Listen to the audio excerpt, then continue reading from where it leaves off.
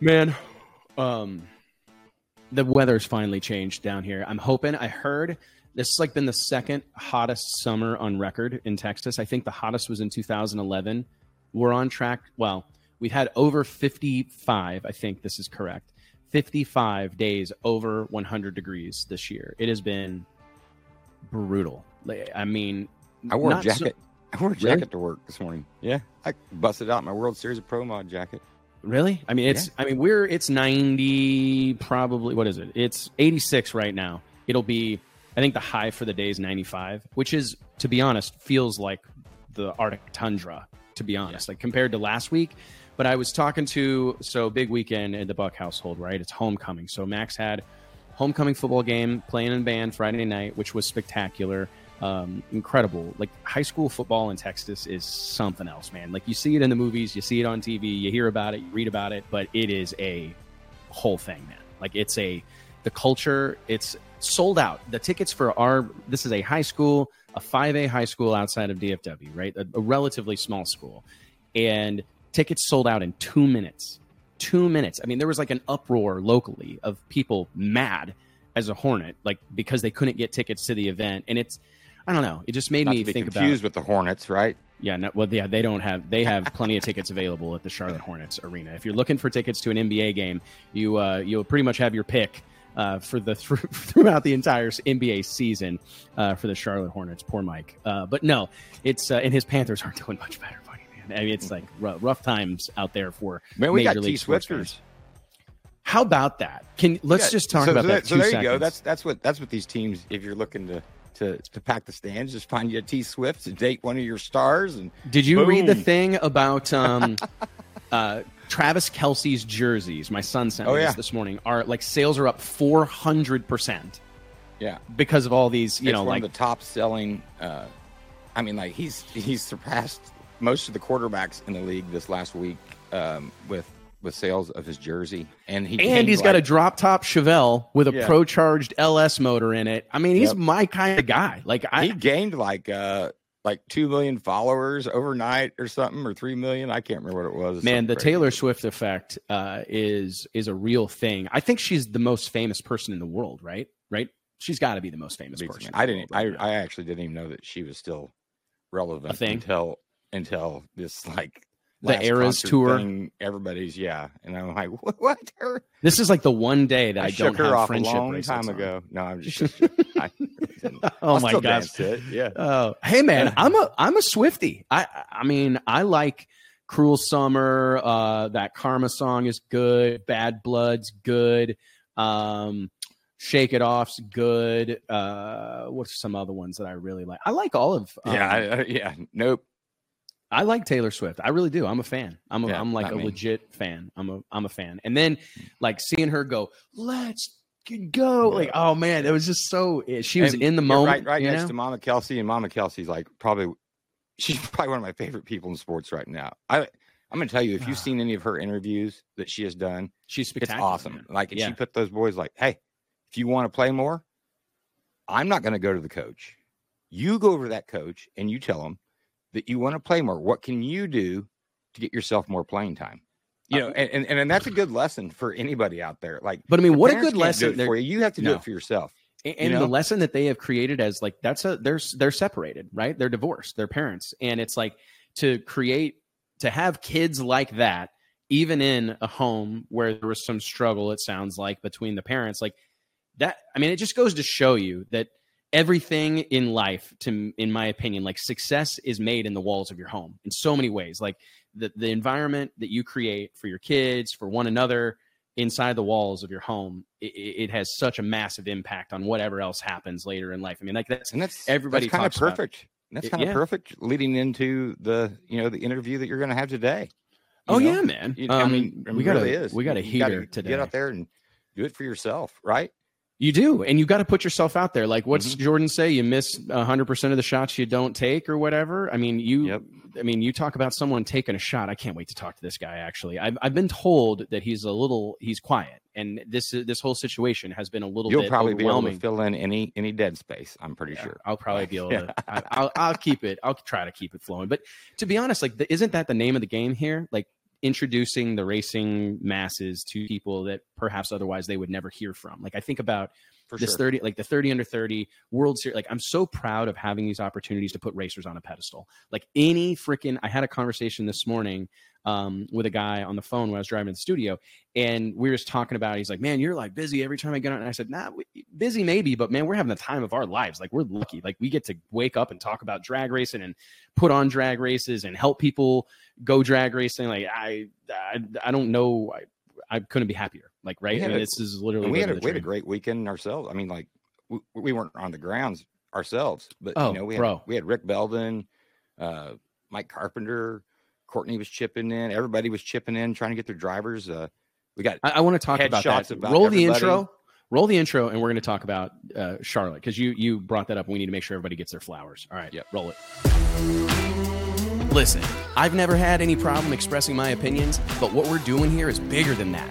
These are conversations that need to be had in an unfiltered way. Drag racing's all I've ever done. It's all I care to do.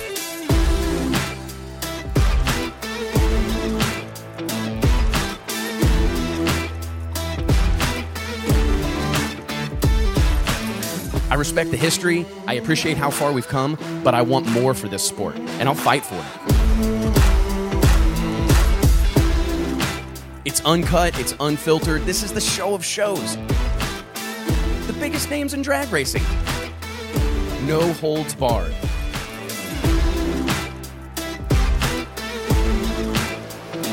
This is the great American motorsport, drag racing. Prove me wrong, I'll wait.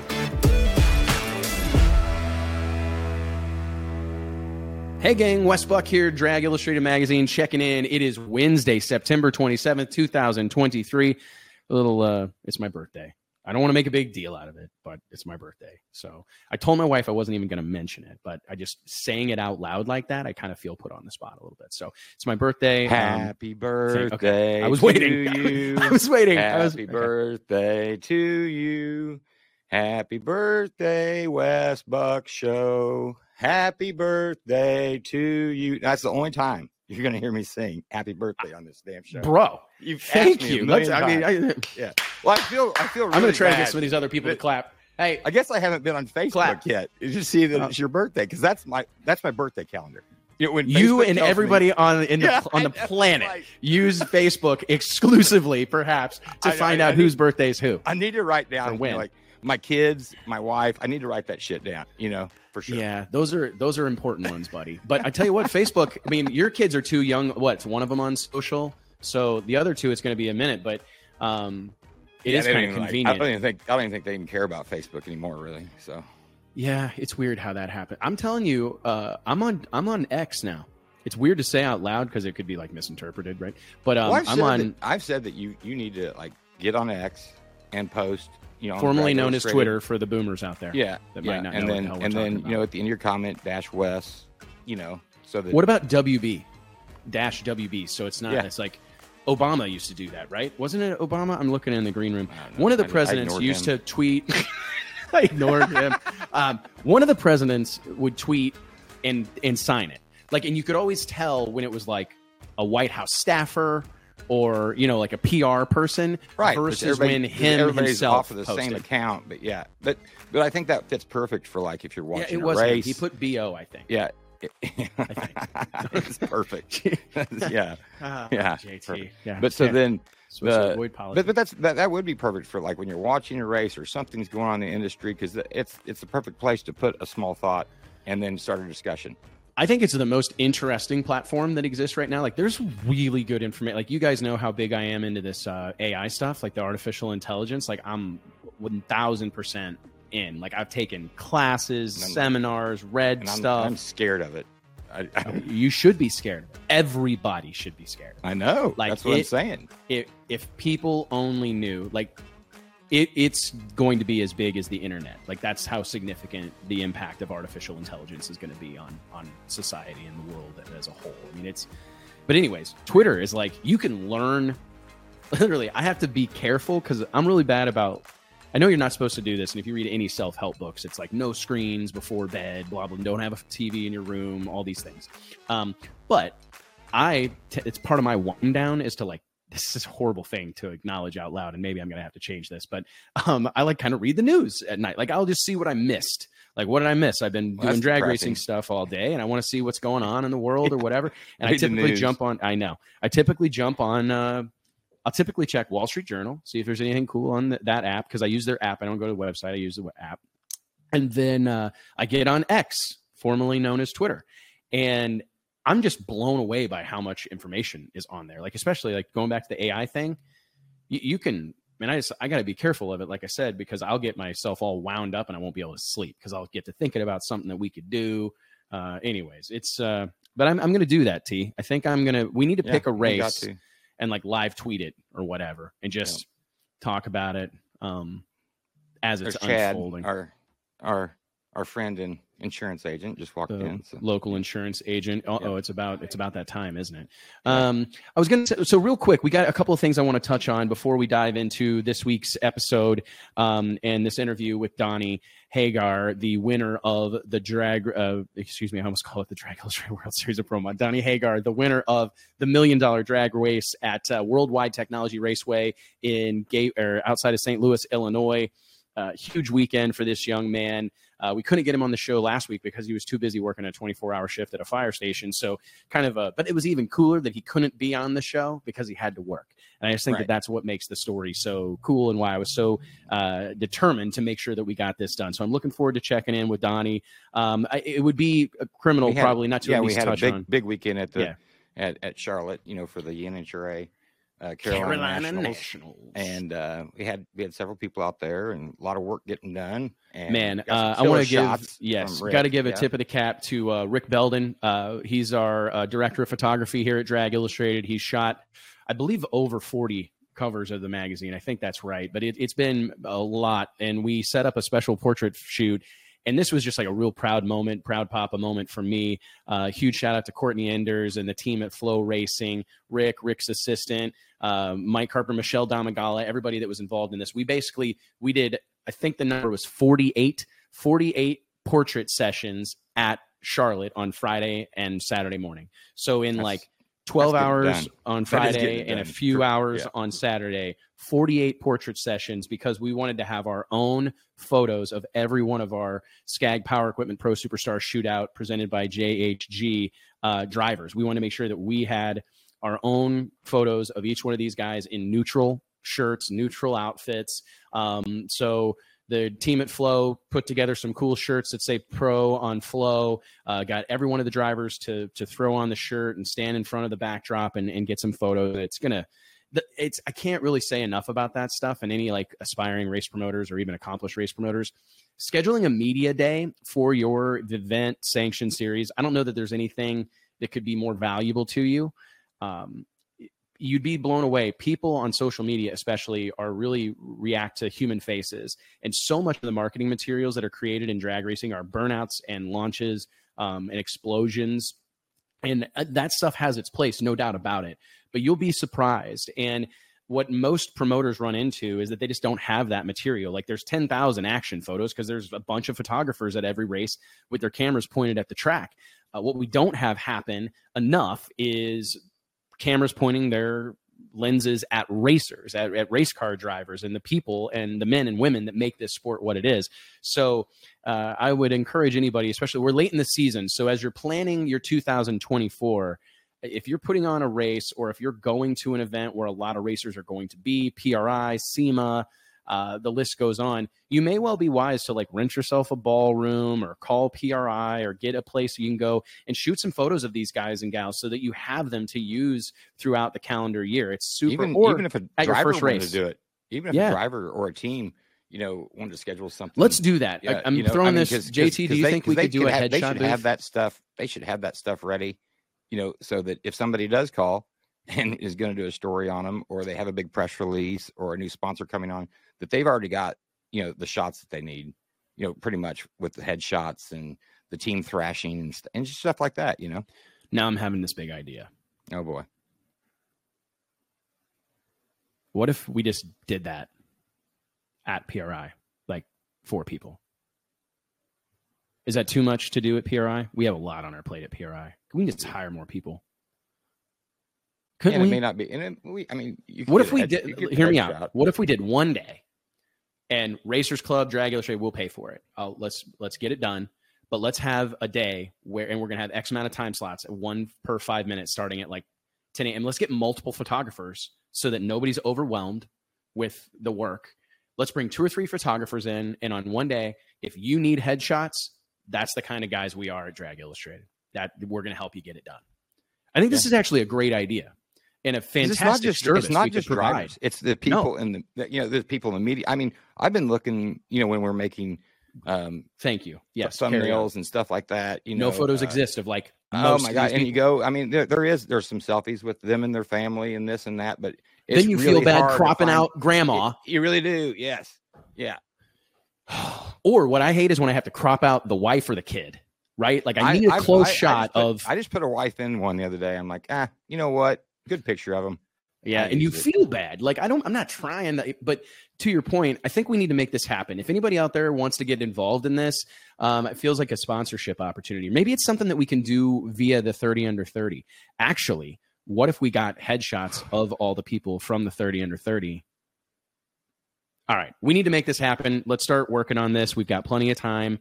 We'll round up some money. We'll make it happen. Because I could just take a camera to the DI after hours party. Nobody wants those photos in circulation, JT. I don't know how many times I got to tell you this stuff. I'm going to start making you put your phone in one of those nylon pouches when you get to DI after hours. I'm actually really good at when I'm partying. I don't look at my phone very often. I do catch a picture if it presents itself. But if anybody does anything even remotely close, like that video you posted of Alicia for her birthday, I know my wife, she hates it. I love it. Hates that video. I know. That's why I post it. I told her quit reacting and quit telling him how much you hate it, and he'll stop posting it. Like if you tell him that you love that video and it just makes your heart, like it gives you butterflies in your tummy or something, he'll probably stop posting it. No, he's trying to ruin your day is what he's going for. But no, it's I just think that that's something that we should do, and I'm glad you brought that up, buddy, because like that's what excites me is doing cool stuff and trying to provide value to the industry, because there are a world of racers out there that don't have a photo to put on their hero card, don't have a photo to put on their sponsor deck, don't have photos to use on social media that are adequate and insignificant, well lit and representative of who they are. And I think that would be something really, really cool that we could do for the community. We'd probably be overwhelmed. So we'd have to cut it off at some point, but I'm pretty sure that I want to proceed with this.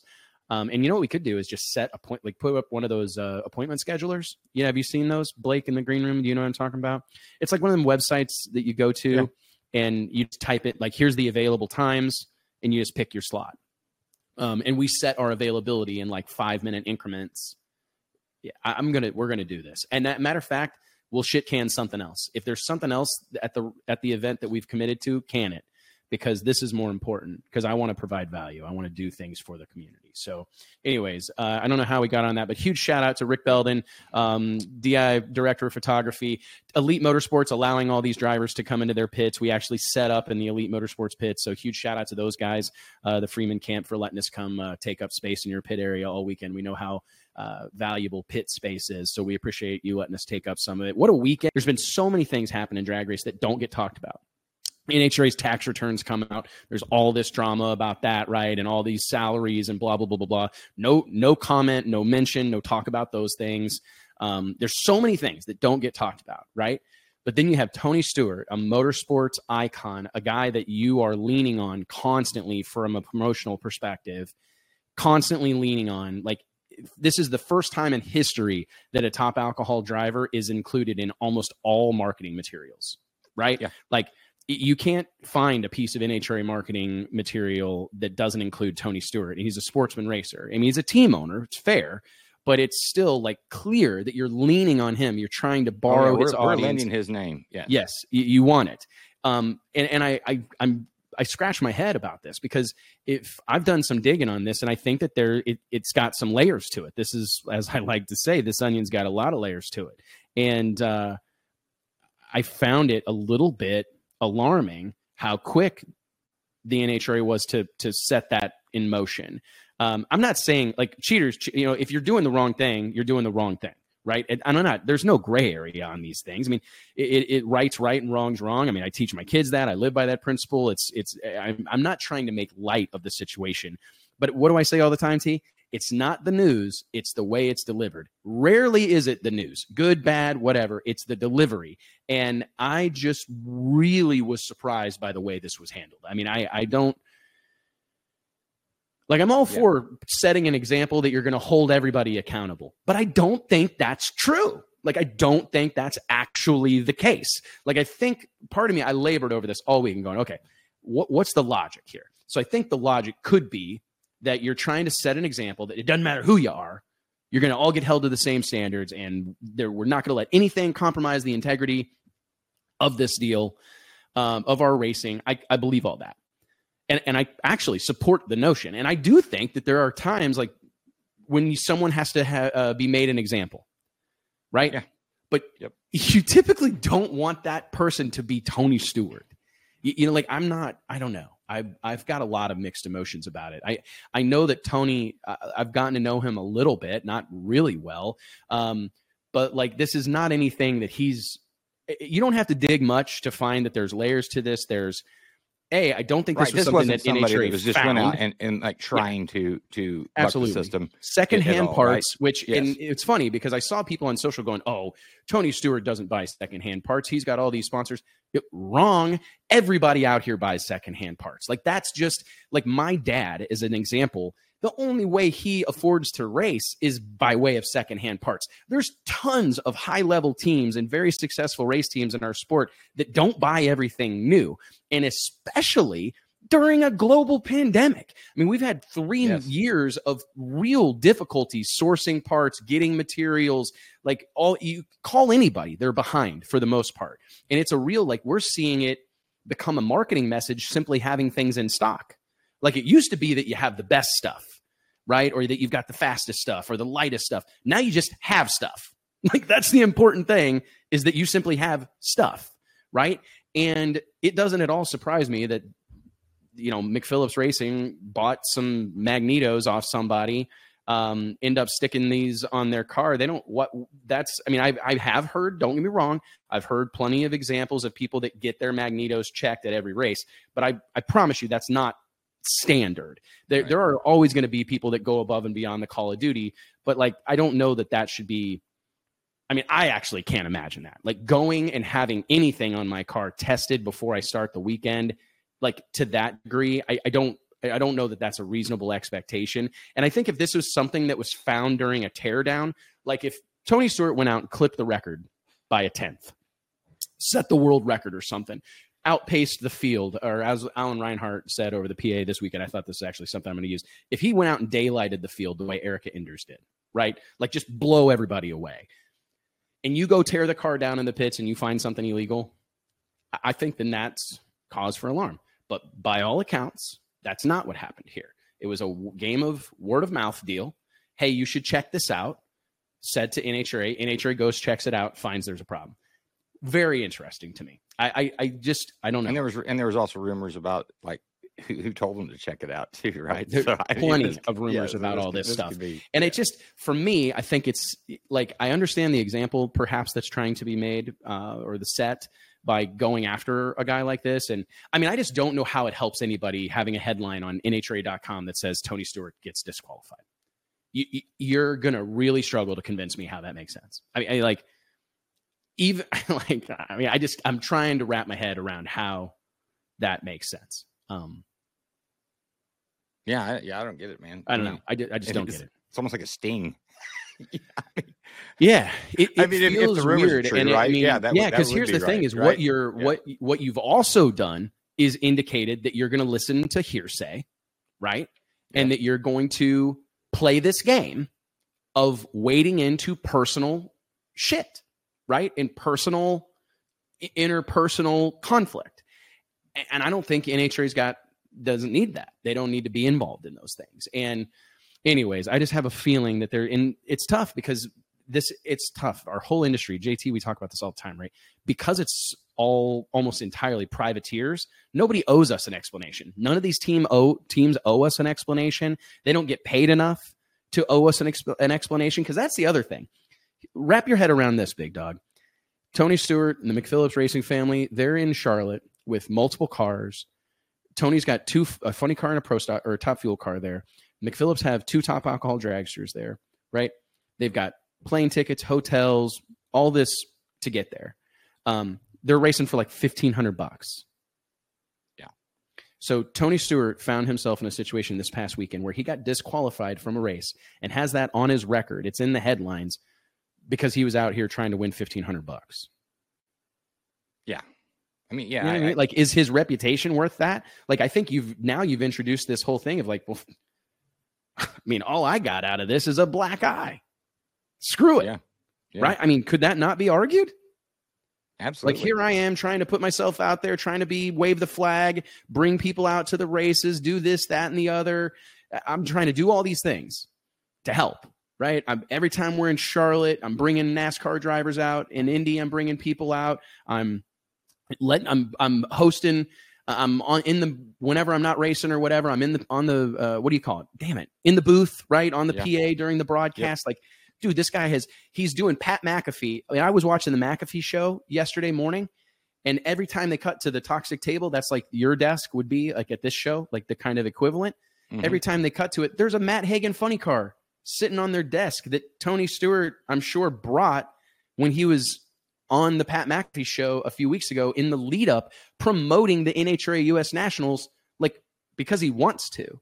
And I mean, maybe he's completely comfortable, like, this whole thing, and he's not fazed by it at all. And I hope that's the case. He's a bigger man than I am, but I don't know. I find the whole thing very, very peculiar at the bare minimum. Very interesting thing. But nonetheless, it certainly did not. I mean, for all of that, the weekend at the Carolina Nationals was absolutely fantastic. I mean, I don't know that you could ask for much better racing, despite a little bit of rain.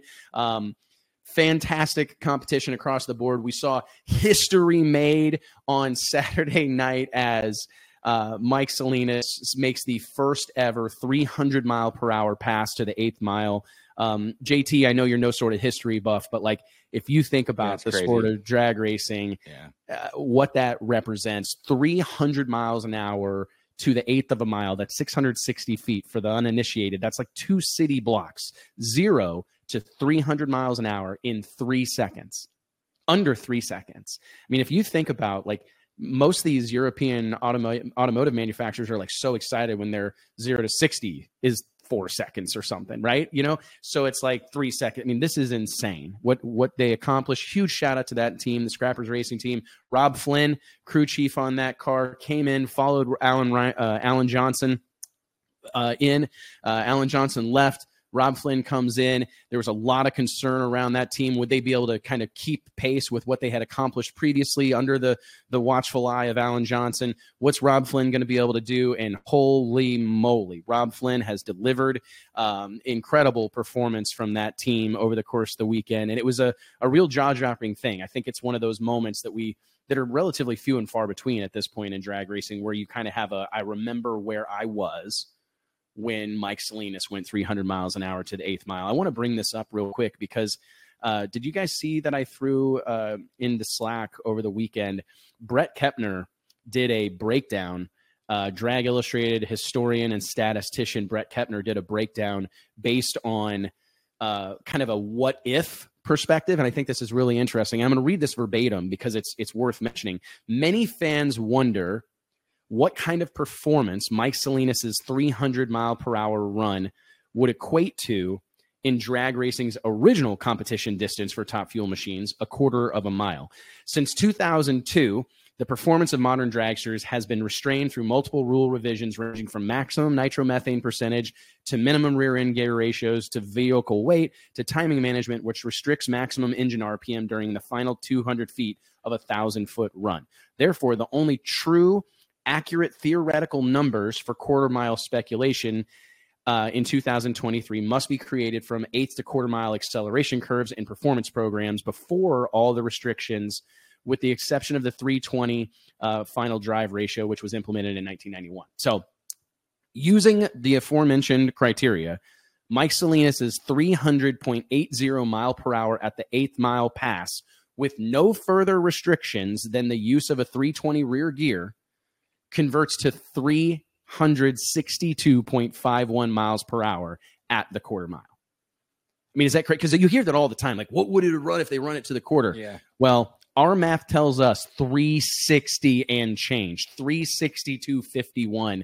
Thank God we're only running these things to the 1,000 foot at this point, right? Because we don't need anybody out here going 360 miles, trying to stop after going 360 miles an hour. I mean, I don't know that there's only a handful of tracks in the country that could really accommodate it. So no, thank God we've reduced the racing surface, because God knows these racers haven't stopped making power or finding ways to make the cars quicker and faster. So anyways, bonkers. It really is bonkers, man. Let's run through quickly. Your winners, Doug Coletta goes back-to-back, scores 50th win in Reading last weekend, follows it up with another win. What can you say about Doug Coletta and the Coletta Motorsports team?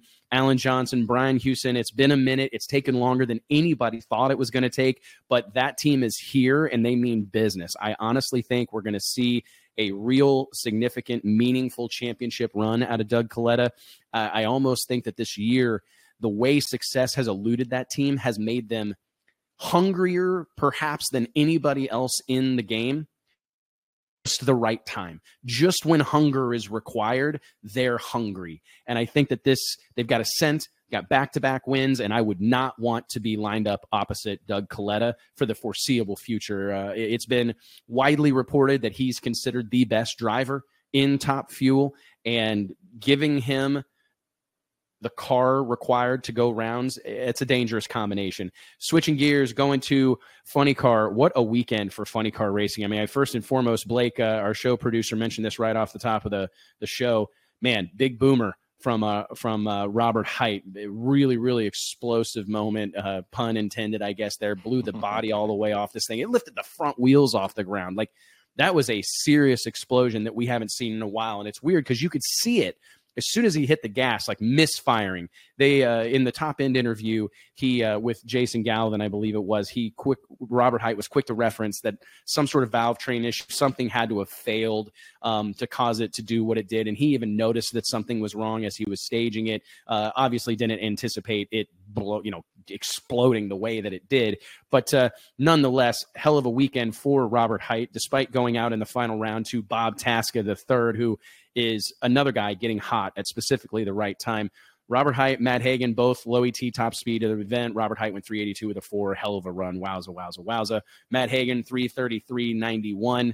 But to me, the most meaningful competition that I felt like I got my eyes on, or what was kind of enamoring to me, was Pro Stock. My goodness. Another weekend where Erica Enders and company looked like the class of the field, set low ET of the weekend, 650 with a 9. I mentioned earlier Alan Reinhart saying that Erica had daylighted the field. Absolutely the case. And looked like she had it all but sewn up throughout the course of race day. Matt Hardford goes out in the first round, what did he go out? Second round, actually, it was. Still maintaining in what was a titanic matchup between himself and Erica Enders. She gets the job done on a little itty bitty baby hole shot, goes 656 with a 7 to Matt's 656 with a 4. Goes head to head with Greg Anderson, which, JT, is there any race that you get up for more as a fan than Erica Enders? I don't know that there's another rivalry that even comes close in drag racing. Is there? That's Erica awesome. Enders, Greg Anderson, nothing like red car versus blue car.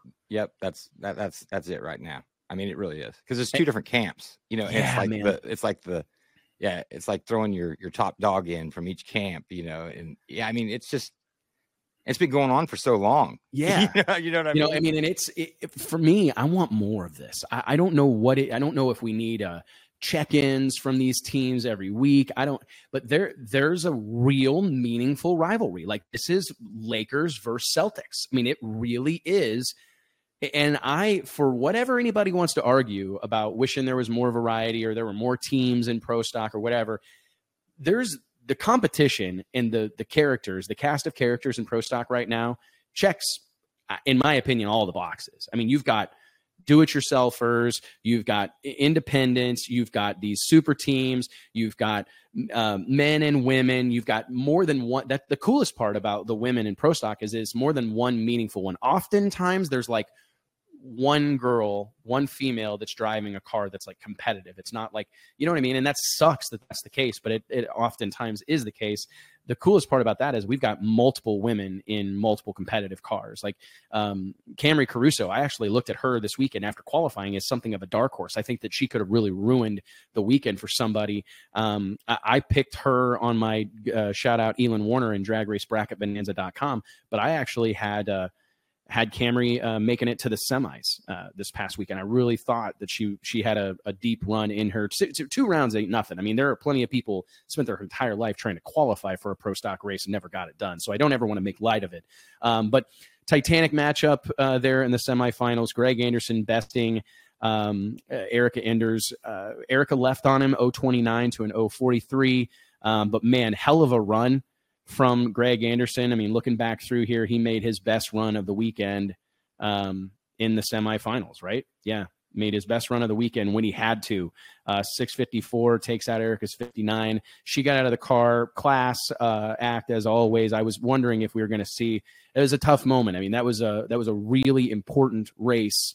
And to be on the wrong side of it, considering the weekend they'd had up to that point, was I'm sure a tough pill to swallow for Erica Enders. But she got out, it blew the clutch out of it, drove through the clutch, and I mean, she had to leg it down through there. But it sounded to me like it might have been a situation where the shift light was on for like a long time, you know.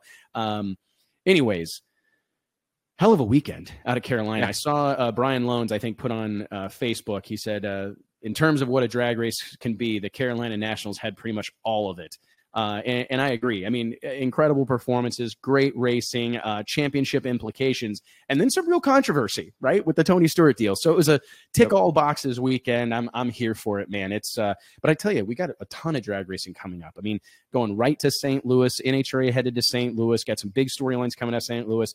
PDRA fixing to kind of get close to putting a bow on their season, heading to Gallatin into Virginia for the World Finals. I mean, there's a lot of big time drag racing going on right now, buddy. There is. Yep. It's pretty crazy. A huge shout out to all Tom Bailey scores his 6th Hot Rod Drag Week win in the unlimited category, brings out the original 6 seconds Camaro. Sounds like they had to do a little bit of work on it, but just an incredible turnout of cars from Hot Rod Drag Week. Saw our buddy Ned Dunphy do really well in that killer blue Viper. There's some controversy around that too, apparently. I don't know all the details of this. We're going to get into today. But yeah, he didn't have I think he anticipated being able to get his license the first day during the first day. Yeah. Apparently that wasn't the case. And so he ended up going on the full pole, I believe, and making all the runs, ran at least 1:6:40, like had some really, really good runs, especially for like the first week out with that thing. I don't know, man. I got to tell you, when you start to think about all these 6 second, 7 second, even, and 8 second cars that are being driven 1,500 miles in a week or whatever, it's nuts. Again, I can't say enough about where our sport is right now. Like, these are a great way to put a bow on this, JT. We can argue about it all you want, but we're going to win. These are the glory days of drag racing. There's so many incredible things happening in our sport right now, and it crosses boundaries. Like it's not just in the NHRA, it's not just IHRA, WDRA, it's not just these prominent sportsman series, it's not just PDRA or Northeast Outlaw or Midwest Drag Racing Series or NMCA or I mean, it's happening everywhere. There are really good things happening everywhere. Not to mention these independent events that are popping up, our own events, World Series of Pro Mod, the Pro Superstar Shootout, like these things. This is a great, great time for the sport of drag racing, and I feel so blessed to get to be a part of it, man. So let's get on with the show. Remember, guys, it takes all of us to spread the gospel of drag racing. It can't just be me and T. It can't just be us. It's going to take all of us to get this sport where it belongs. So click like, click share, click subscribe. Help us spread the gospel of drag racing, and let's get in. All right, guys, let's pay some bills real quick, especially with one of the OGs, one of the companies that stepped up and supported us from day one. Of course, I'm talking about my friends at Stroud Safety. Each and every episode of the Wes Buck Show is made possible by way of our buddies at Stroud Safety. Stroud Safety is known for their top quality racing safety equipment, from drag chutes and seatbelts to fire suits and blankets, all 100% made in America. Log on to StroudSafety.com today and make sure you tell them we sent you. It's been probably, I think, the feel-good story of the summer. This is one of those happenings that the whole community kind of rallies behind and gets excited about. I don't know that I've seen the kind of outpouring of support on social media for this young man and celebrating his accomplishment ever before, to be honest. It's one of those things that just kind of reminds you of the great, incredible spirited people that exist in the sport of drag racing and how they're so quick to celebrate others' success. I think that's a really, really unique thing that happens in drag racing. We're experiencing that right now with the Drag Illustrated 30 Under 30, is I can't get over how many people are excited to celebrate others. And we've perhaps never seen that on display more so than we have in the wake of Donnie Hagar's big win at the $1 Million Drag Race. So anyways, without any further ado, I'm going to bring Donnie on the show, check in with him. But I do want to remind you guys, click like, click share, click subscribe, help us spread the gospel of drag racing. You have no idea how much that little action means to all of us. So thank you in advance. Huge shout out to all of our show sponsors, which we will get to here in a few minutes. But anyways, without any further ado, ladies and gentlemen, Donnie Hagar, buddy. How you doing, man? You doing all right? Good day? Hey, I'm doing very well. I appreciate you having me on the show. I'm excited to be on it. And, no complaints on my end. I can imagine not, man. I can imagine not. Thank you for the kind words. Oh, of course, man. Well, so I think I want to talk about the actual race and how things unfolded at the $1 Million Drag Race. But before we get there, I would like to learn a little bit about you. We did our research. We did a little research on our end to prepare for this interview. But just reading through some of the stories that were written in the days following your big win, I come to find you're a young man from South Central Michigan, Clark Lake, Michigan, small little town. 25 years old, kind of what I would have called a budget bracket car, right? Like not the latest greatest 450 dragster or whatever. It's an incredible little story. So why don't you start with how long have you been involved in the sport of drag racing? I mean, is your dad a drag racer, your grandpa a drag racer? Or how did your interest in drag racing come to be? Yeah, my dad is a first generation racer, and as far as I can remember, I've been going to the track ever since I can remember. So my dad got me involved, and it's all I can think about and all I've ever done. It's just part of who I am. So it's always the case, right? I tell people that all the time. It's I grew up at the racetrack, and honestly, it's all I care to do. That's part of our little intro to the show. It's one of my voiceovers, but it's true. It's been my passion for as long as I've been alive. And it's always been the de facto hobby. If we have free time, we're going racing. If we have free time during the week, we're working on race cars. So take us through your pathway to getting behind the wheel. Did you start out in juniors? Did your dad put you in a junior, or how did you first get to racing yourself? Yeah, well, nope. I started when I was 16 years old. No juniors for me. I started out in a daily driver my first year, and 2015 I got a Pontiac Firebird.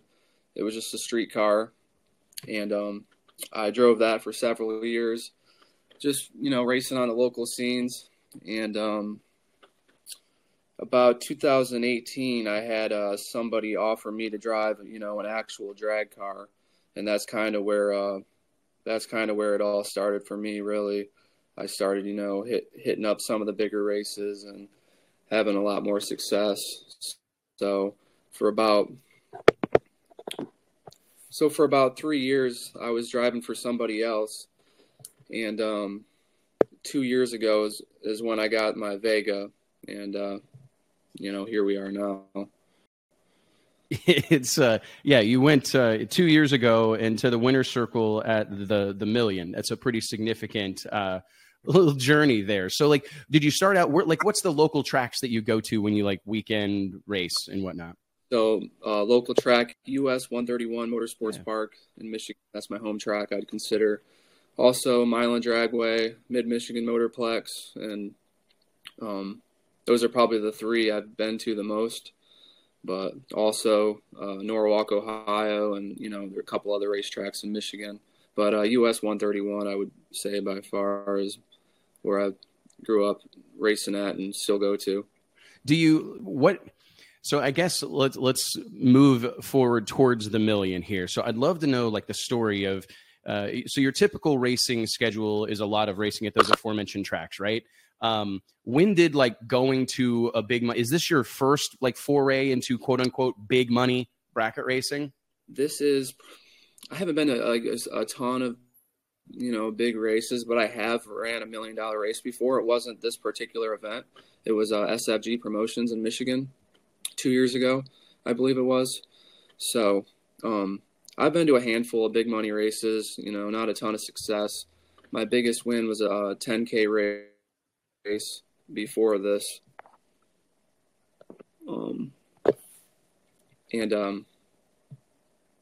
This was kind of a last second decision for me. So take us through that. I mean, the journey to the $1 million drag race. So you're sitting at home and you get a wild hair and decide that you're going to throw your hat into the ring at the $1 million drag race. Take us through kind of your thought process leading up to that decision. Yeah. So, I was thinking about it here and there. This is the first year they had a no box category with the million. So it was a $2,000 bonus, and that's what I do. I'm a no boxer, and it was kind of weighing on my mind. I'm like, man, I just feel like I should go. Why not? It's what I want to do. It's hitting these local races all the time isn't gonna necessarily put me where I know I'm capable of being. So. I kind of had a couple of visions of me winning, to be honest, and I just had something just pushing me to go. And, I had to work. I had to work that week, but I had, I had Friday through Sunday off, and the day of the million was on Friday. So it was kind of I was kind of, maybe I was going to go, last second, and then, I talked to my dad, and, he convinced me that, I'm capable and I should go give it a try. So that Thursday afternoon, I loaded up and made the 7-hour drive there. I took a couple-hour nap, in the middle of the night, and I pulled in at about 8:30 a.m., barely made a time trial, and, fought through the field. The rest is history. The Wes Buck Show is brought to you by way of FlowRacing.com. If you're a drag racer or a hardcore drag racing fan, you got to get on board with Flow Racing. The world leader in sports live streaming, Flow Racing provides unlimited access to drag racing's biggest events like Donald Long's Lights Out, No Mercy, and Sweet 16. Every stop on the PDRA and NMCA tours, Funny Car Chaos, World Cup Finals, Streetcar Super Nationals, the fast-approaching Skag Power Equipment Pro Superstar Shootout presented by JHG, the Drag Illustrated World Series of Pro Mod, and much, much more. Personally, Flow Racing is a fixture in my life. I'm able to follow along with multiple racing events from the comfort of my own home or while I'm out on the road. The platform provided by Flow Racing is changing drag racing for the better, and there is literally no limit to the good they can do here. So log on to flowracing.com today and join the movement. Yep. Okay, so let's set the stage for the folks that are like, I don't know how many of our viewers are tuned in to the nuances of these big money bracket races, but and you can back me up on this or chime in on this if you would like, Donnie, but it's like a lot of the people that participate in these events are there for the duration, right? I mean, they're there with stacker trailer, probably a spare car or another car that's entered in a different category. They've got the big colossal motorhome. They're there for the week. They sure as hell aren't missing an opportunity for a time trial. Because I think, and so I think that said, it just makes this whole story that much more interesting and that much more inspiring that you showed up the day of the race, unload this thing. So what do you run off the trailer? It runs like low sixes, right? In the 8th mile. Yeah, it's typically a 640 car in 8th mile. There a little fastest it's ever been. It was like 6:37, I believe, on my time run. And I stayed there pretty much all day. That was one thing. The car was excellent and didn't throw me any curveballs. But, one of my thoughts was, they were racing since Tuesday, and they had so many entries. I think they had like 700 entries. Yeah. The first couple of days. And I was like, man, maybe these people won't be as fresh, won't be as sharp by day 4, So do you think that contributed to it? I mean, we're bouncing around here a little bit now, but I do think one of the things that I really wanted to talk about today, and I think for me is interesting, is just the strategy. So like the strategy is playing out in your head the week of the race. You're not even at the track, but you're thinking to yourself, holy cow, there may be an opportunity as these guys start to get a little bit worse for wear, right? They've been there all week, and you show up fresh as fresh can be, for a guy that's working through the week and driving to the racetrack. So that actually entered your head? Absolutely, yeah. I mean, me personally, day 3 or 4, I just start to get a little worn out. I just don't feel, maybe that's not the case. Maybe if you got a motorhome and stuff, I'm always roughing it. But I'm usually better day 1, day 2. And, I haven't been there. I haven't traveled much. So I kind of figured, people may not know me. And they may be tired. I mean, these races were, like I said, we're getting done at 3, 4 in the morning, and starting back over again in a couple of hours. So I just, also, I'm not trying to jump all over the place, but no, you're good, dude. There's a racer I look up to named Scotty Richardson, and he, I think the week prior, he showed up for one day in Columbus, Ohio, and won a 100-grander and left. And he kind of inspired me to do the same. I'm like, well, maybe I can do that too. It gives me chills, man. Like, because I think that is the coolest part of this whole thing. And I talk to folks about this all the time. I say this line all the time. I do it on purpose, but it's, calling drag racing the great American motorsport. But I just think about how true that is when looking at it through the lens of what you accomplished. Like one day at the racetrack with a race car that is, it's all relative, right? But it's something that a young person can aspire to have. Like what you're racing, your race operation is not something that's beyond the scope of most people. Like if you're working for a living, you can probably put together a program that looks a lot like Donnie Hagar's and potentially win the biggest bracket race in the world, So it's that I don't know that those things can be said enough. And I appreciate your willingness to come on here and talk about them, because so often our sport, and we're guilty of this here at Drag Illustrated. I mean, you kind of go after the big stories and the big needle moving people, but like some of the most impactful and most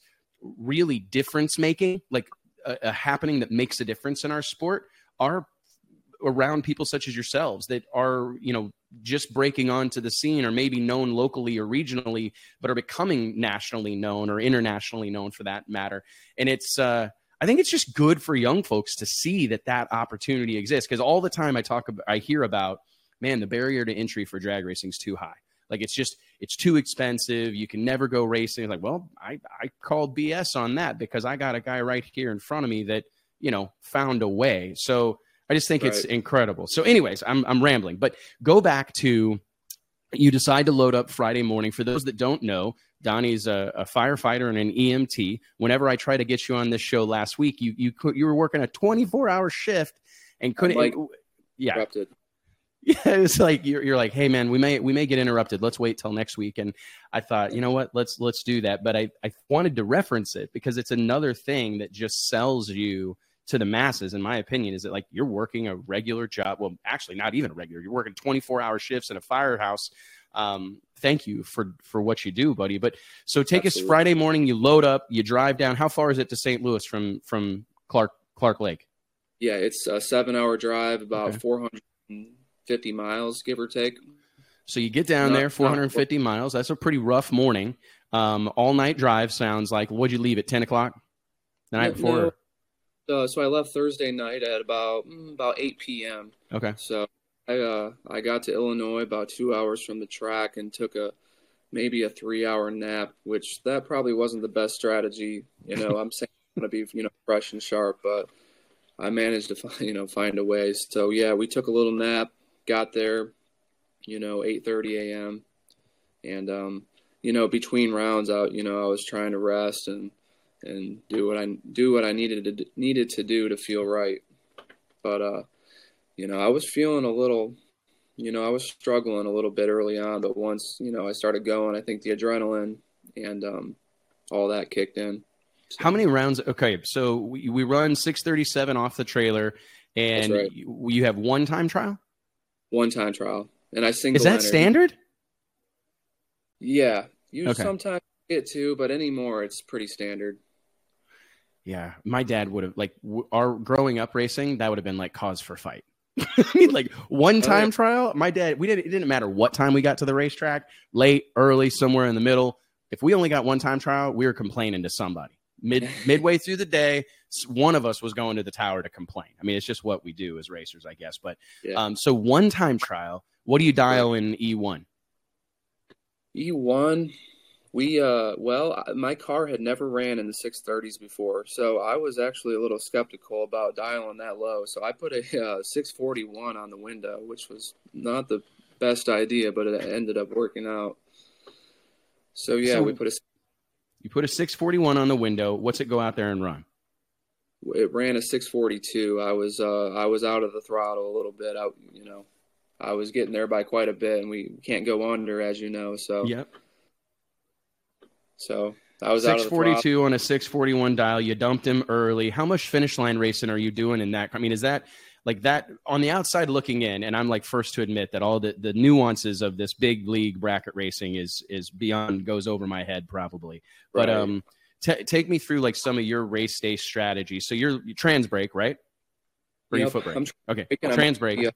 Okay, so no delay box. You're going up there, leaving off the button, and then you get out. You see you have him covered. He's not going to catch you, and you dump him early, right? So you go 642 in the first round. How many rounds of eliminations did it end up being? Yeah, it was 10 rounds. Jeez Louise. And I single entered. These races, you're allowed up to 2 entries, but it was a $2,000 entry fee, and kind of a lot for me. So I was just it's a lot for anybody, buddy. Right. It really is, man. These things, it's funny. I'm all for, like, I'd never pile on the way that people tend to want to pile on with these entry fees, because I know what goes into putting on these races, and I know how hard it is to raise money and how hard sponsorships are to come by. And even when you get them, I know how difficult. It's like they say about help. Good help's hard to find. Well, once you find it, it's even harder to keep it. That's my experience. And I think the same can be said for sponsors. Like, sponsorships are hard to come by, but they're even harder to keep over the long term. And so when I see these entry fees, I never want to I don't ever want to be the guy that oh, that's crazy, or I don't ever want to be that guy. However, I don't want to make light of the fact that $2,000 to enter is not nothing like that.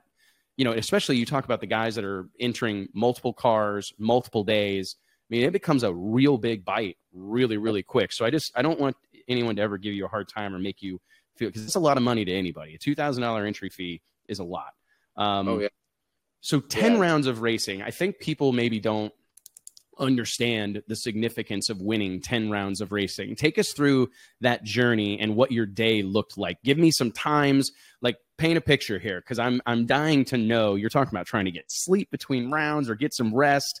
Talk to us about your maintenance program or what you have to do throughout the day. So first round win, 642 on a 641 dial. What was your light? You remember? I was 003 first round. Of course you are. Yeah. Okay. No, for the first time trial, I was 001, and I had a friend there who told me that the tree was pretty similar to US 131, my home track. So thankfully, I kind of knew where to set up at. What do you mean when you say that? It's similar from track, like the positioning of it. Sometimes the rollout of the beams. Yeah. Okay. Yeah. I didn't know if you were talking about rollout. Yeah. Yeah. So he was saying that he didn't change a thing, from 131 to St. Louis.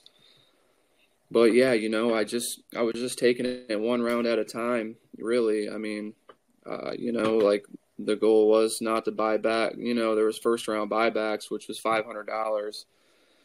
And, that was the first goal, win round one.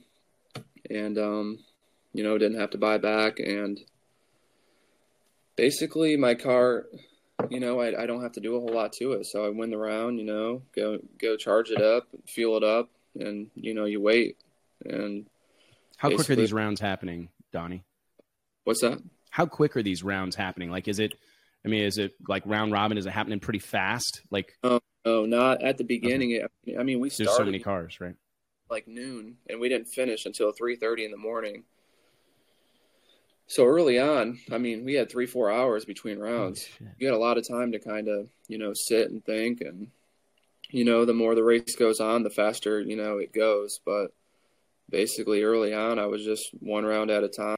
Hey guys, let me take a minute here to remind you that each and every episode of the Wes Buck Show is made possible by way of our friends at Redline Synthetic Oils. Redline has a reputation with racers and hardcore enthusiasts for creating products that perform and protect better than any on the market, and they've been doing it since 1979. Whether it's your race car, your tow rig, your motorcycle, or your lawnmower, when you think about lubricants, you need to think about Redline. For more information, log on to redlineoil.com. What's the atmosphere like at these big money bracket races? Like, I've been to a handful of Britt Cummings events, like the Great American Million, the Dream Team event at Memphis. I've been to a handful of Britt's races, but I've actually never been to the Million. And after watching it all unfold in St. Louis, which is near where I was born and raised, I was thinking next year we should go. But anyway, we had a photographer there and covered the event, of course, but I don't get to all of them. I'm just curious, like, what's the atmosphere like? Is it pretty... Like during that Friday, for instance, like, can you describe like the atmosphere? Is it pretty, I mean, can you sense the intensity in the air? Absolutely. Okay. Yeah, absolutely can sense the intensity. You know, it's just a very professional, well-run event, but I can, feel the tension, the intensity. It's one of the biggest bracket races that there is. So it's been going on for almost 3 decades. No one's ever done what you did, winning this race without a delay box. Was there any round that like stuck out to you as far as like something that you didn't think? I mean, it almost always takes one lucky round, right? And that's in a 3 or 4 round drag race, a 5 round drag race, let alone a 10 round drag race. I tell people all the time, it's hard to win tic-tac-toe 3 or 4 times in a row, let alone a freaking drag race 10 times in a row. So was there a round that you thought, oh boy, this could have been the one that got me? Yeah, the semifinal down to 3 cars, that sticks out to me. I had a very good racer, Mikey Bloomfield, and a dragster. And I'll be honest, the last couple rounds before that, I wasn't super great on the tree. I was kind of just, barely getting by. And I knew against him that I was going to have to make a change. And basically what I did was, I think the last, 2-3 rounds, I was like 20, 17, and 18. And I'm like, that's only going to work so much. So I think I turned the launch RPM up 200 RPM that round in the semis from 3,800 to 4,000 to try to get a better light. And I was 004 and he was 006. And we were both dead on. I was dead on with a 0 and he was dead on with a 3. So that was probably my closest run, obviously. So at this point in the day, like even before then, when did there had to have been a crowd start to gather? Like as people were falling away and it was becoming like more and more clear, like that you're going rounds, right? Did you sense it at the event? Like, did people start like infiltrating your pits or coming and patting you on the back? I mean, were people getting behind you? Could you see that happening the way we're seeing it in the weeks following? Yeah, maybe not quite as much, but man, a couple of my neighbors, in the pit area were helping me, seeing if I needed a hand with anything. And, for the most part back in the pits, I was able to just kind of remain composed and do what I needed to do. I'm pretty introverted, so I usually just hang out by myself. But as the rounds went on, the more, the bigger the crowd you've seen on the side of the track. So there was definitely, more people watching. But at the same time, it was like, 3, 4 in the morning. So I think some people were sleeping. So it wasn't maybe as big as it usually is. But well, I think it's been interesting because it felt like TJ Pruitt at Drag Coverage, longtime friend of ours here, great human being. But he started making posts about you as the day was wearing on. And it's like, okay, here's this guy that rolled through the gates with like a 1/2-ton 4-wheel-drive pickup truck, Chevy pickup truck, pulling an open trailer with a early 70s Vega and a small block Chevy in it. Like And it's so funny, like any car guy, like how many times have you heard 383, right? Like 10 million times I've heard those three digits together, right? And it's like the tried and true it's that, or what, a 406 probably is like the tried and true small block Chevy hot rod engine combos. It just, like I said, I think it's so relatable. We've talked here on this show and on the pages of the magazine and dragillustrated.com, everywhere else, about how at times it's felt like a big part of like the popularity of like heads up radial racing, or even the No Prep Kings guys or Street Outlaws, has been built on the back of that relatability. Like there's obviously this whole Hollywood star drama component, obviously reality TV component, but there's also like the relatability of the cars. And I think that it's interesting that the car and the driver that are kind of putting this race over, because let's be honest, this race has been going on for a long time, and I'm not trying to downplay it at all, past winners or anything like that, but even 28 years in, George Howard's baby that the Folk family have taken over and done an incredible job with, like this feels like one of the most talked about wins in that whole 28-year history. And I think it has a lot to do, Donnie, with your relatability. I mean, what have you been hearing from the masses? Like I saw the shirts that all your friends were wearing at the track, maybe just this last weekend, like, hey, my daughter's really sweet, and I know Donnie, and it was the coolest thing. Do you sense that, man? I mean, I sure do. And I'm a million miles removed.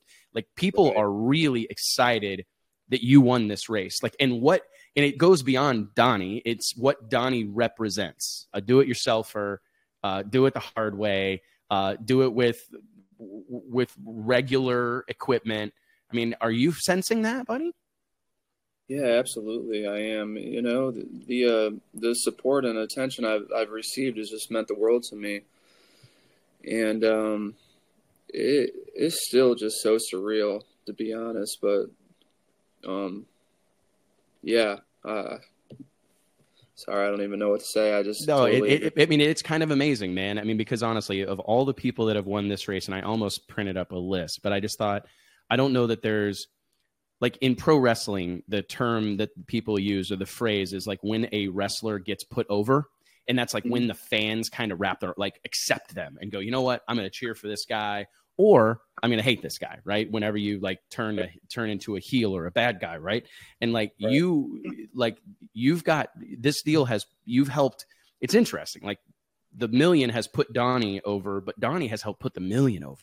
And I think that's what is so cool about this and so interesting, is for all the people that could have won that race and all the incredible equipment and incredibly accomplished and talented racers that were there, the story would not be the same if you're not sleeping in a tent and rolling through the gates with an open trailer, you know? That's kind of ironic about the tent. You know, I brought the tent with me, but I actually never slept in it because, you know, we ran the final.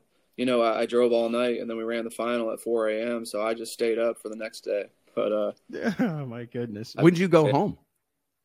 When did I go? I left. So I did. They had one more race on Saturday.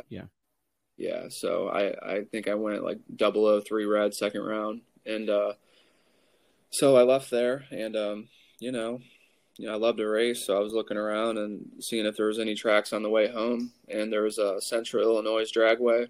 They were running on Sunday, so I Havana. There. Yeah, Havana. That's a cool little track, right? I've been there 100 times, man. It's a really cool little track. They've spent some money on it. The place is nice. It's a cool spot. They redid the pits, new timing system. It was 14,000 to win. It was a nice time. So I'm dying to know, what did your dad say? I mean, you talked about your dad telling you that you were good enough and that you should go and that you have a shot.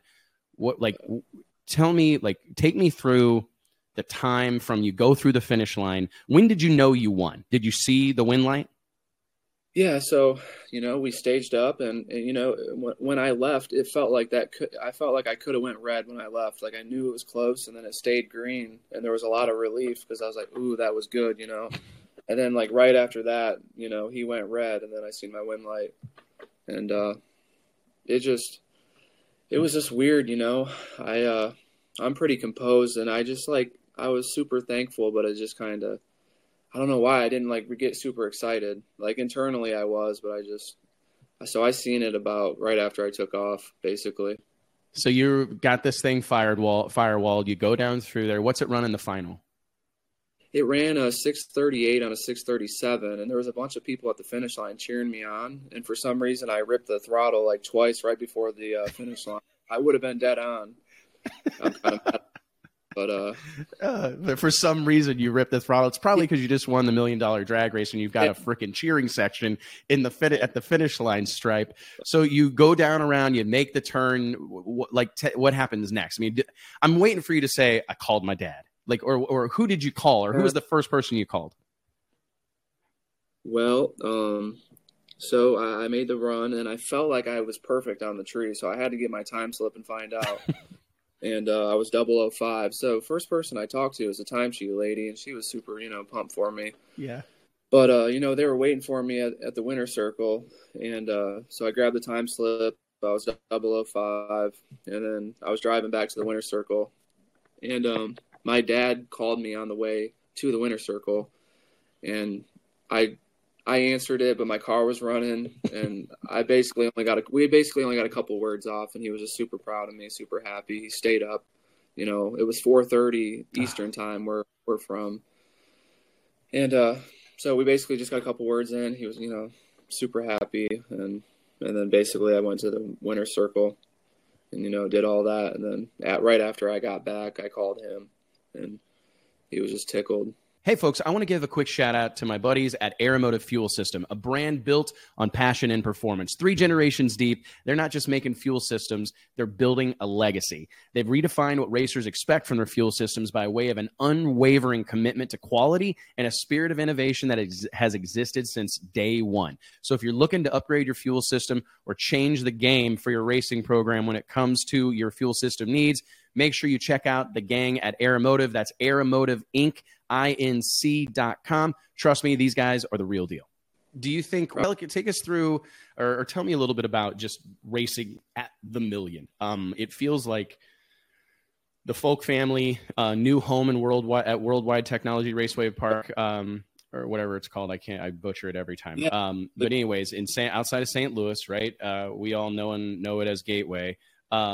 But what was your takeaway from racing at the million? I mean, I hear all the time about how that event has a very special vibe. It's a great atmosphere, the pomp and circumstance. They do a fantastic job with all the winnings and all the excitement and hubbub that they create after the fact. I mean, were you overwhelmed by that? I mean, just getting to know you a little bit here, I'm sure that was a little bit out of your comfort zone to be such the center of attention for such an extended period of time. Yeah, that's, obviously I'm not, I keep to myself. I don't have a whole lot to say usually, but yeah. So when I won, I think I was more overwhelmed by the what was ahead with the winner's circle interview than the actual final itself. But yeah, it was the track itself. The venue was amazing. It was I had no complaints. I mean, it was a beautiful facility. There was the track itself was smooth. There was no traction issues that I seen. No timing issues. I mean, I think they picked an excellent location, pretty centrally located, and yeah, it just felt like a very professional atmosphere and a lot of prizes. They just did it right, and at that point when I was in the final, I was pretty. I was, super pumped, but honestly really tired because I had only gotten 2 hours of sleep, 2 to 3 hours of sleep. And then here it is 4 a.m. And I think I did a 24-hour shift the day before. So I was kind of just, a little out of sorts, but, man, it feels like a dream, to be honest. I wish I was more awake and more, excited at the time. I was, but I just didn't show it, I guess. Well, I mean, and it's and that's kind of what makes this stuff interesting, right? It's because everybody's different and everybody handles these things differently. And I think that your aw shucks about this is actually awesome and hilarious simultaneously. And it's right. More, I think it's even makes people, it's endearing.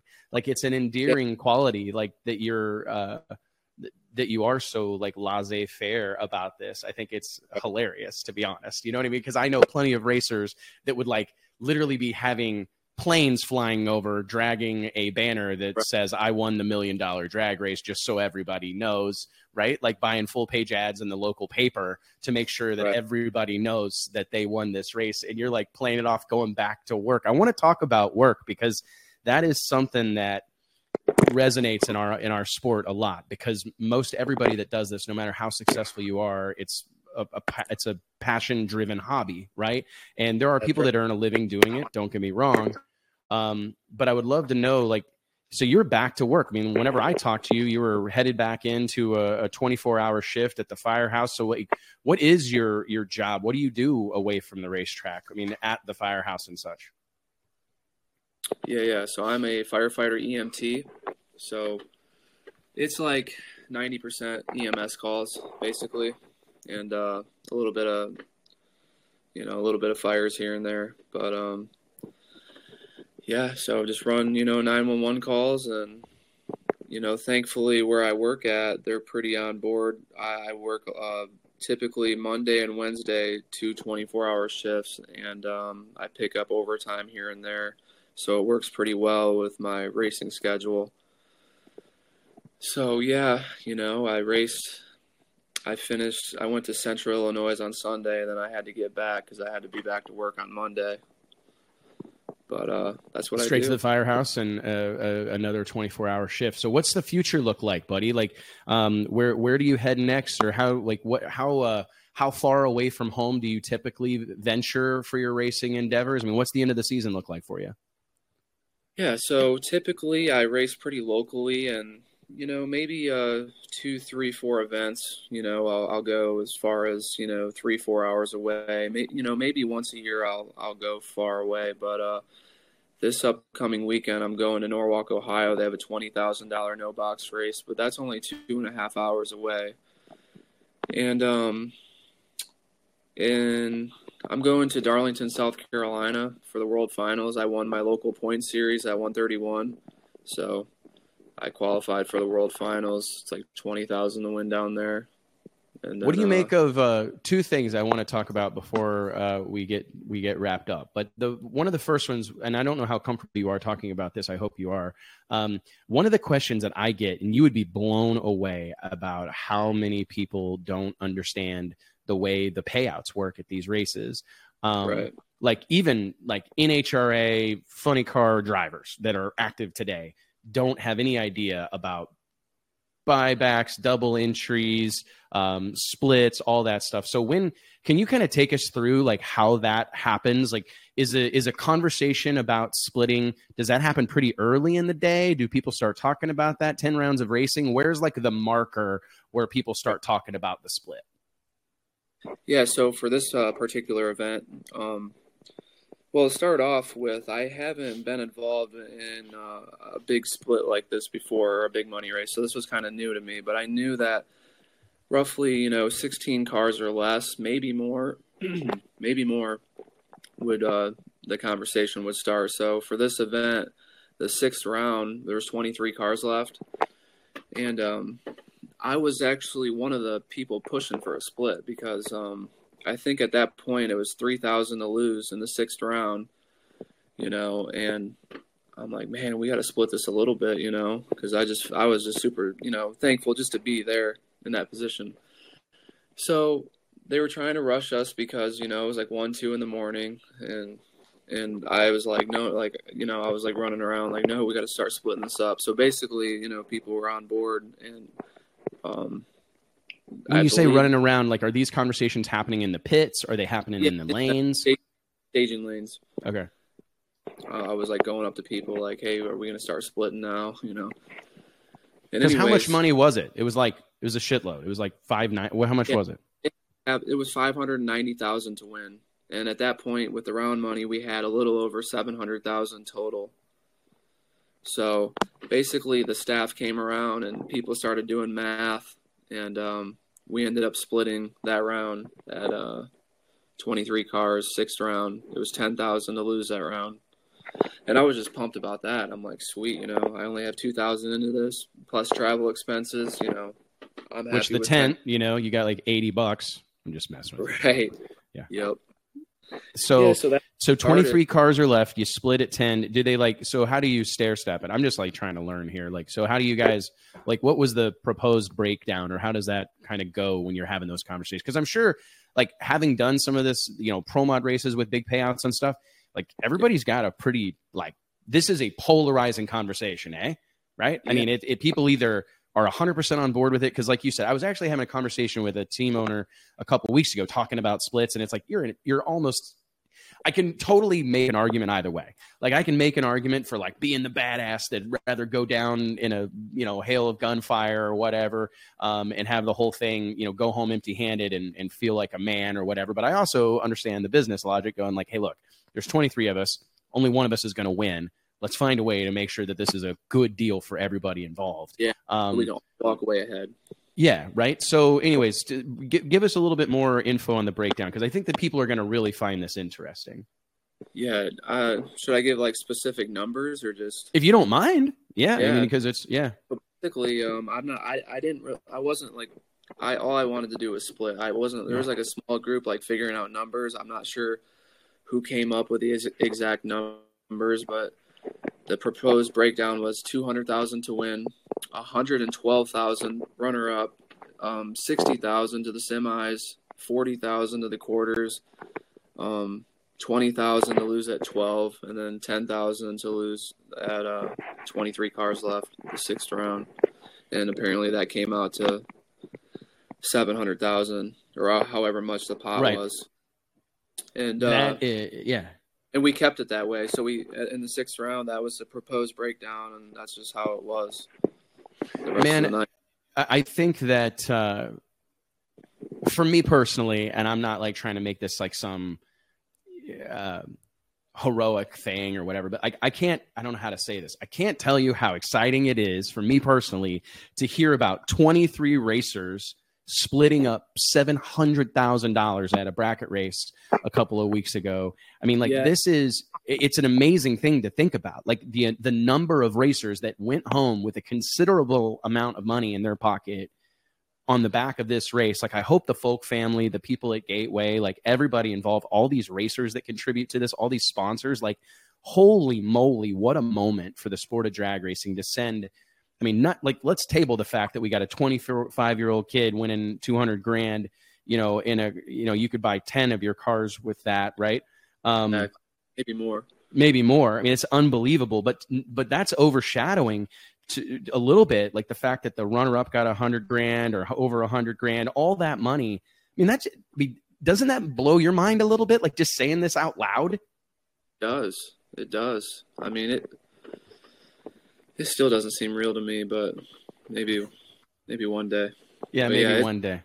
All right. So, hey, closing notes, couple things. I want to, and I appreciate your being so candid with us. Does this change the future for you? Does this make you go, okay, if I can be 00, if I can win the million in my 70, 2 or 3 Vega with a 383 small block and a power glide, if I can win the million with this thing, no box, maybe there is do you think maybe there's something bigger or more? Not that there's anything much bigger than this, but is there more of this out there for you, Donnie? Do you start to reconsider your station in life, going, you know what, maybe I'm going to end up with or do you love doing it this way?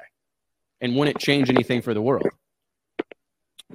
Well, I definitely think I'm going to invest back into my program. I think the tent days are gone now. But I definitely think I'm going to get a newer truck, enclosed trailer, and basically, it gives me the opportunity to venture out a little more and hit some of these bigger races because, it's what I love to do. It's, one of the few things that I feel like I'm pretty good at. And, it gives me opportunity to just get out there more. So I definitely see myself traveling a little bit more in the future. I'm not 100% sure, but that's, I'm definitely, I would say, going to venture out and try to see the world a little bit, right? I mean, there's so many incredible races that you could go. And even if you did a handful a year, not because I love the notion of our $1 million drag race winner staying racing locally and staying a part of the local regional scene. But I do think that you're going to find yourself. Is your phone ringing with people wanting to put you in their car yet? Because I have a feeling that's going to happen. Oh, not yet. It's but gonna. probably. I've had people, wanting me to go to some of these bigger races right away, and it's like, man, I just need a little time off just to understand what just happened. But it wears you out, going to some of these big races consistently, I could imagine. But yeah, All right. I think. Tell me. Oh, go ahead. I'm sorry. No, you're right. I'm just kind of repeating myself. Not a ton. I basically just, upgrade my equipment a little bit and figure out the best way to handle my money and what to do with it. And it gives me more opportunity to go out there and on a bigger stage more consistently. So that's it. Well, and that's a huge victory in and of itself. Anytime the sport of drag racing provides you the opportunity to race more or get better equipment on the back of what you've earned racing, I mean, that's a great place to find yourself. So one of the things I want to touch on is the Drag Illustrated 30 Under 30. This is a program that we've been doing for 7 years. This will be the 8th time through. It's something that we here are personally really, really proud of. And you're like an ideal candidate for the Drag Illustrated 30 Under 30. And I guess I just wanted to find a way here real quick to provide some value to all the young folks out there that are probably listening to this or watching this, waiting for you to drop, secrets and knowledge. How do you win the $1 million drag race? If you had to tell somebody a handful of things that contributed to winning the $1 million race, what would they be? Give somebody a coaching session. A couple of minutes here. How do you win the $1 million? Well, I mean, first off, you got to really want it. I believe, I think it's a lot of it's mental for me anyway, You talked about visualization, right? I mean, absolutely. Yeah. I mean, I feel like you just got to be, you got to want it bad. You got to want it more than anybody else. And, obviously having a pretty good car that runs a number is a big part of it too, but it's just staying focused. It's just, you just got to stay locked in and just be very focused at the task on hand and stay in the present moment and just is there anything that you find? Sometimes it's not about what you do, it's what you don't do, right? Is there anything that you find yourself not doing? Just as an example, you hear NBA players that don't get on Twitter or social media during the playoffs, right? Do you find yourself is there anything that you find yourself not doing when you're trying to be locked in and focused like you were in Gateway? Oh yeah, well, a lot less social media. I'm trying to stay off my phone. When I race, I tend to not eat so much. I barely eat, or I eat light meals. I don't want to make myself tired or fatigued or anything. So I'm basically just, eliminating stuff like that and just honestly just trying to stay very present in the moment and I've done it so many times. I've had so much seat time that I just feel like my body, I know what to do. I just try to get out of my own head, really. I just try. Some people say don't think. That's what I try to do, honestly. I just try to it's like I know what to do instinctively. Where's the trans brake button in your car? It's right on the right side of the wheel. Just not on the wheel, but just to the right of it. There's a bracket. Is it one of those big ass buttons? It is. It's a Terminator. Yeah. So right on the right hand. All right. So you roll. Okay. I was just curious if you had it on the shifter. It seems like almost everybody's got it on the steering wheel these days, right? Because you've got that thing's got an electric shifter, so it's shifting itself. Yeah. I was just curious. What a deal, man. So okay. So where are you going next, Donnie? Where's the next time out? When can we see you at the racetrack? Oh yeah, 2 weeks. Yeah, you just told me that. Norwalk. Yeah. Norwalk, Ohio for the 20 grander. We got to get some people there to get some pictures of you. So I was trying to make sure because I was like, I have a funny feeling we're going to need some photos of one Donnie Hagar in the very near future, man. Well, dude, thank you so much for spending a little bit of time with us. It's like we take great pride in introducing people introducing great people in the sport of drag racing to the masses. That's kind of been the name of the game at Drag Illustrated since day one. We set out early on to put names to the faces on the windows.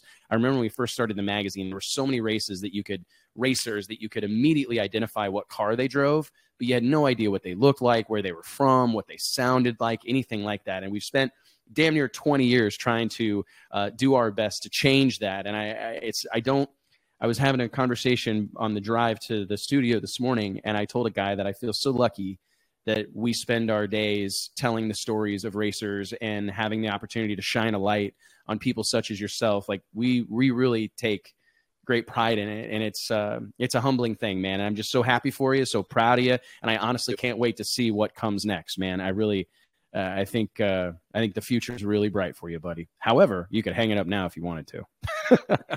Hey, I haven't considered that, but no way I could. But I appreciate you having me on. I really do.